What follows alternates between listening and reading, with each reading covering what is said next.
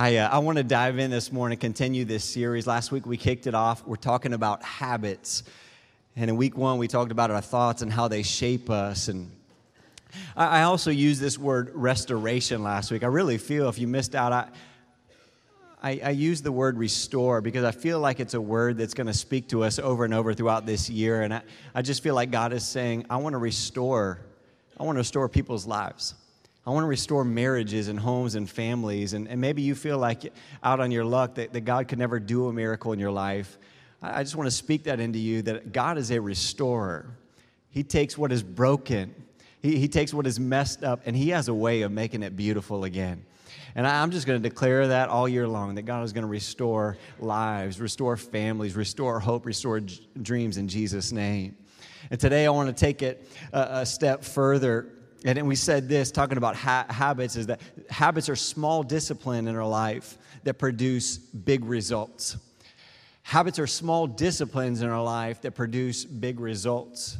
You think about our habits, there's areas of our life, there's habits that we do that are producing good in our life. But oftentimes when I think about the word habits, I think about the things in my life that I want to get rid of. Think about the areas of my life, the destructive habits, and maybe those are areas in your life that you know are there that you need to just surrender to God. And I want to continue talking about this idea. Last week we talked about our thoughts, and I love this quote. I want to share it again. It says this, so powerful. It says, watch your thoughts, they become words. Watch your words, they become actions. Watch your actions, they become habits. Your habits, they become character. And watch your character, for it becomes your destiny. Just think about how powerful that is that our destiny, the future, the place that God is taking us to, is directly connected to the thoughts, the small thoughts that we think. But those thoughts become words, and words become actions. Next week, I want to talk about actions, the habits in our life, the things that we need to change. But today, I want to just dial in and talk this morning about our words. Talk about our words. And, you know, as I'm thinking about this and preparing the message, it reminded me of a story. It was about a woman who arrived at the gates of heaven. Is it all right if I tell a cheesy church joke to get going this morning? I mean, it's been a while since I've done a cheesy church joke, man. Okay, three of you. For the three of you, here you go. About a woman who arrived at the gates of heaven. While she was waiting for St. Peter to greet her, she peeked through the gates. She saw a beautiful banquet table sitting all around were her parents and loved ones. They saw her and began calling greetings. Hello, how are you? We've been waiting for you. It's so good to see you. When St. Peter came by, the woman said to him, this is such a wonderful place. How do I get in? You have to spell a word, St. Peter told her. Which word? The woman asked. Love. The woman correctly spelled love, and St. Peter welcomed her into heaven. About a year later, St. Peter came to the woman and asked her to watch the gates of heaven for him that day. While the woman was guarding the gates, her husband arrived. I'm surprised to see you, the woman said. How have you been? Oh, I've been doing pretty well since you died, her husband told her. I married a beautiful young lady, and then I won the lottery. I sold the little house you and I lived in and bought a huge mansion, and my wife and I have traveled all around the world. We were on vacation in Cancun, and I went water skiing earlier today. I fell and hit my head, and well, here I am. What a bummer. So how do I get in? You have to spell a word, the woman told him. Which word? Her husband asked. Czechoslovakia. That brother ain't getting in, is he? Words are so small, but they're so powerful. I just want to do a little word inventory this morning because we speak thousands of them every day. We text them, hundreds of them every day. We post about them on social media every day. We use words, and they can bring life or they can bring death. Think about the words that you say. I just want us to kind of do some introspection this morning and think about our life and the things that we let out of our mouth. Are they moving us? Are they pushing us towards God's purpose and destiny? Or do they bring us down? Are they filled with negativity and discouragement? Hopeless? Man, I believe the words of our life shape and move us towards God's plan. I want to just dial into James chapter 3. It's called the Proverbs of the New Testament. Jesus' brother, he writes 5 simple chapters. If you're new to the Bible, it's one of the greatest places to start. It's so practical. I mean, James just gives his own illustrations, and I love the book of James. James chapter 3, it says this. It says, we can make a large horse go wherever we want by means of a small bit in its mouth. And a small rudder makes a huge ship turn wherever the pilot chooses to go, even though the winds are strong. He says, in the same way, the tongue is a small thing that makes grand speeches, but a tiny spark can set a great forest on fire. Notice what he's saying. It's so powerful. He talks about how a rudder is so small, yet it can move a giant ship in one way or another. And a tiny spark can set a whole forest on fire. Sometimes we don't really think about it, but our tongue is a small thing that impacts our life in a huge way. It's small, it feels insignificant, but it's big. And maybe think about during the holidays, there was a morning, we had one of those weeks during the holidays where it felt like, man, between gifts that we were trying to wrap and food being made and all kinds of stuff going on, man, our house just looked like a bomb went off. I mean, it really did. It was bad, and I woke up one morning, I thought, I need to help wrap some of the gifts. And that's where I went wrong, everybody. I shouldn't have done that, but I did. Jen left with the boys for school. I thought I'll get a few things done, and I need you to kind of see this scene because this is bad how this all unfolded. At the dining room table, but our dining room table is against the wall, and on the back side of the table against that wall, Jen just had this immaculate display. There's these little trees. There's pictures. All kinds of stuff. It's so, just perfect Christmassy. There's these little ornaments, these balls, and it was just awesome. Lights, everything. Well, I'm on the front part of this table. I'm wrapping gifts, and at one point I went and grabbed a bag, and I needed tissue paper, so I went into a closet, grabbed tissue paper that probably hadn't been pulled out in a year. And as I'm going to stuff some of this tissue paper, I reached down to grab it, and when I pulled the first sheet out, everybody, it wasn't big at all, but it was small, but it was a big thing. It was a cockroach came flying out of that tissue paper. Oh, yeah. And it went right to the middle of the table. It was in eyesight. I had it. I reached down to get my shoe. And when I went down with the shoe, I just wasn't fast enough. I hit the table, and I saw the roach just scurry. And when it did, it went right into the decorations. Well, what do? You can't leave that roach in the middle of those decorations. There's little stuff everywhere, and there's no way I can get a shoe in there. So what do? I pull every one of those decorations off the table.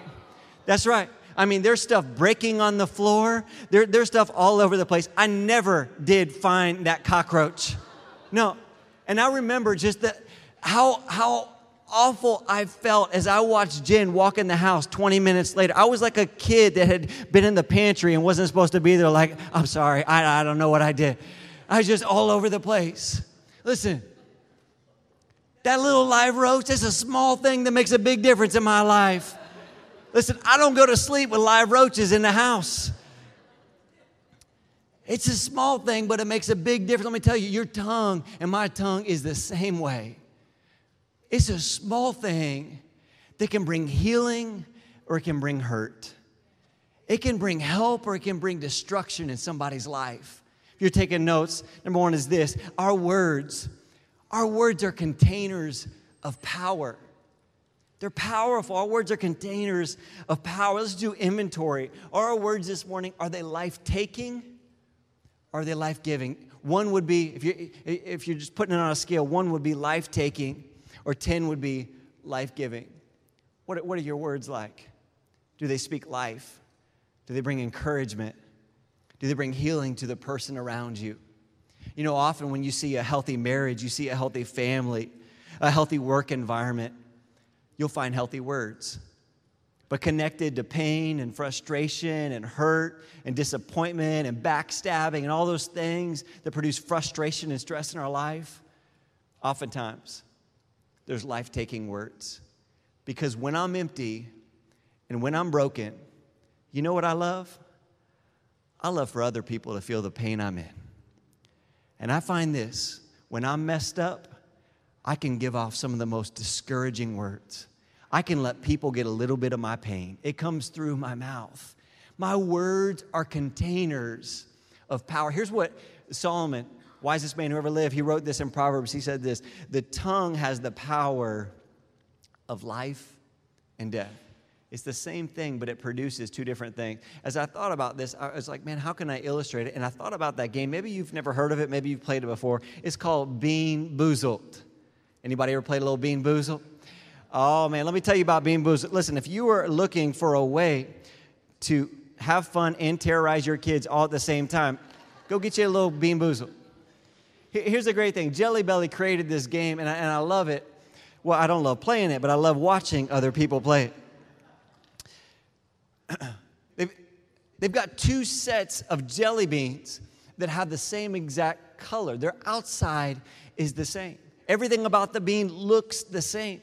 But injected into the center of the bean are two completely opposite flavors. Just hang with me. If you get the white one, you could get coconut or you could get spoiled milk. Oh, yeah. If you get the orange, you could get strawberry banana smoothie or dead fish. Oh, just for the sake of having fun and enjoying this moment, if you get yellow, you could get buttered popcorn or rotten egg. You could get peach or you could get barf. Oh, man. Listen, this is good. You could get Tutti Frutti or you could get sneaky socks, man. This is... And my favorite right here is the black ones. You could get chocolate pudding or you could get canned dog food. Oh, man. Listen, play the game this afternoon. Put it on your Instagram. I just can't wait to see it. I'm going to enjoy it.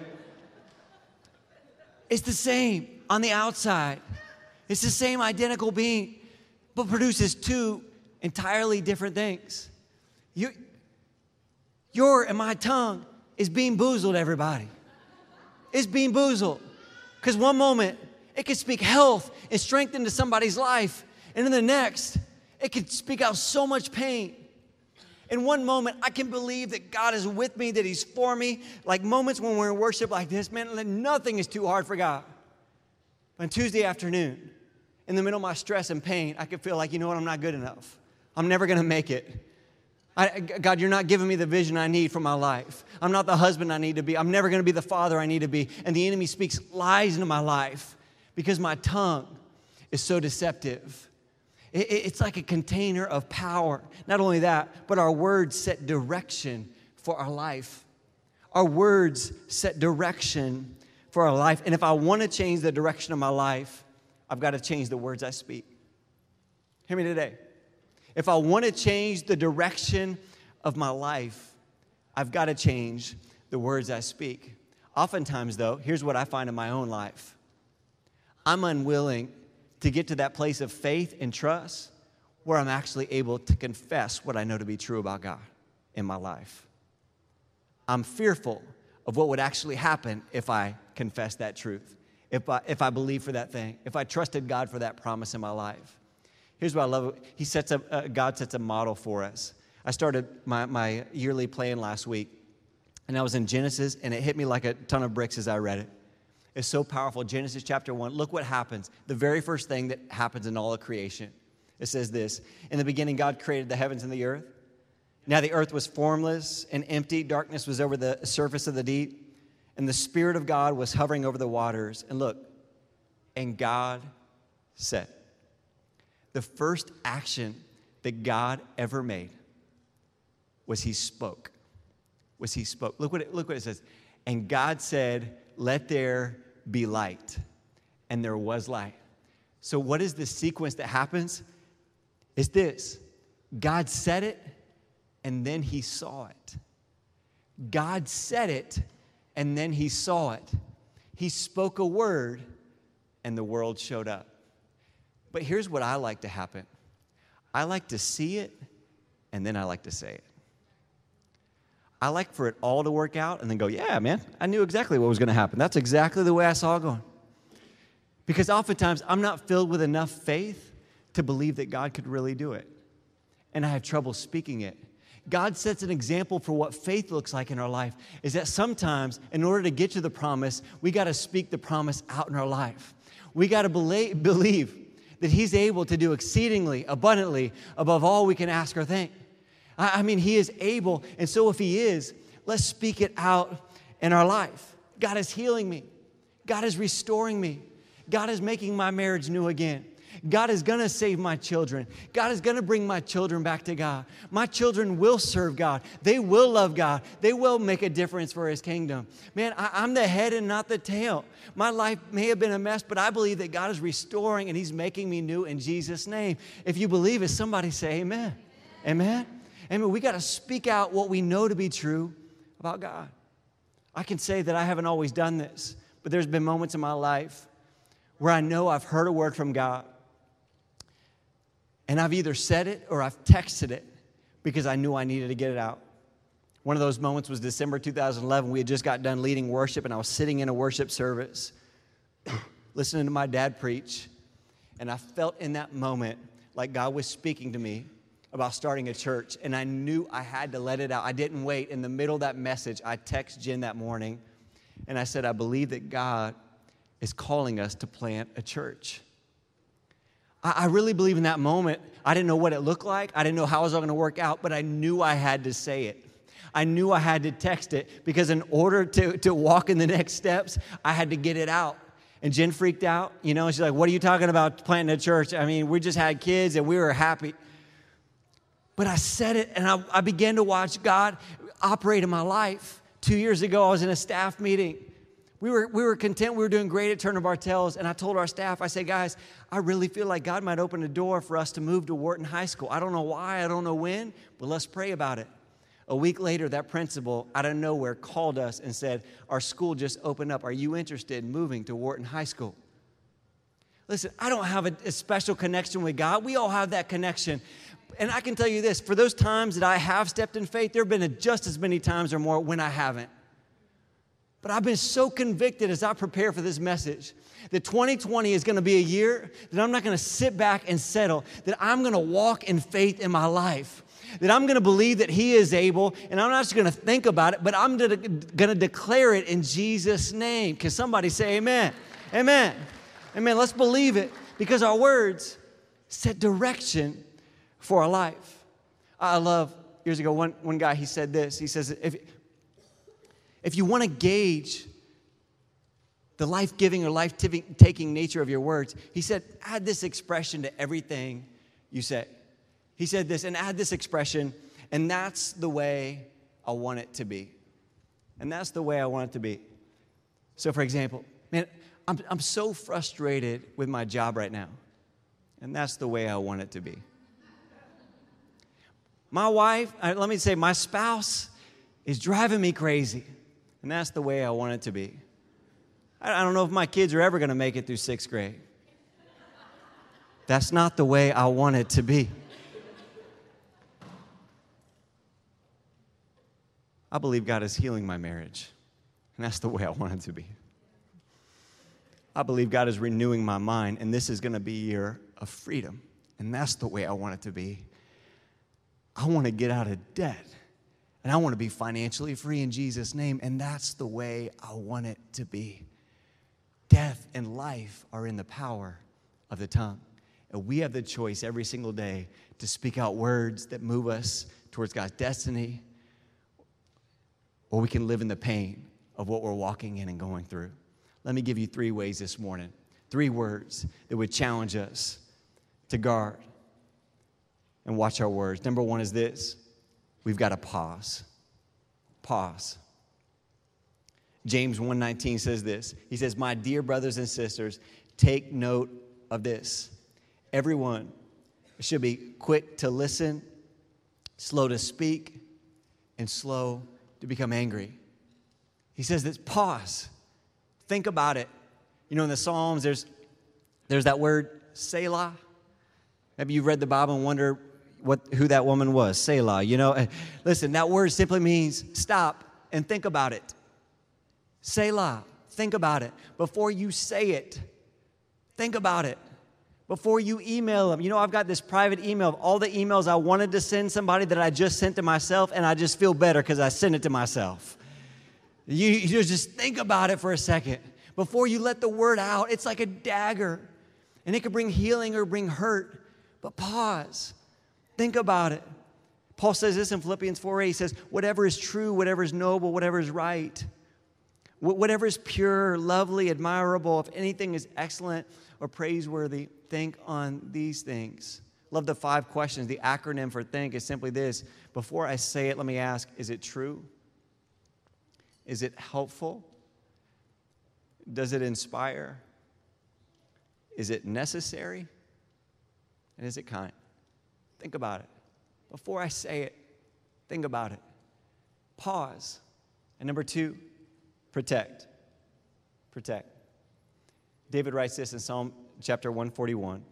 He says, set a guard over my mouth. Lord, keep watch over the door of my lips. I got to guard every single word I say, every word I type and put on Instagram, every thought I think. I've got to guard it because there's thousands of them coming out every single day. And are they producing what I want in my life? Godliness, healing in my life. Are they producing pain? I've got to protect but here's the deal I was thinking about this week. Not only do I got to protect the words I say, I've got to guard the words I let in.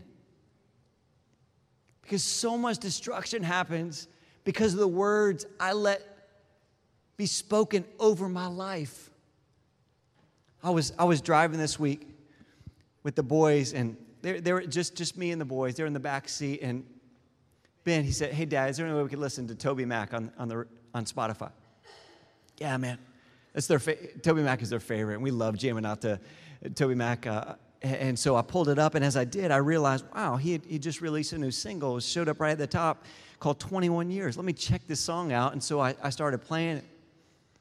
I got about a third of the way through the song, and I realized that Toby Mac had just released a song that he had written about his son who just committed suicide. I'll tell you what, as I listened through the song, and I did everything I could to keep myself composed, but I was a place of just being a wreck.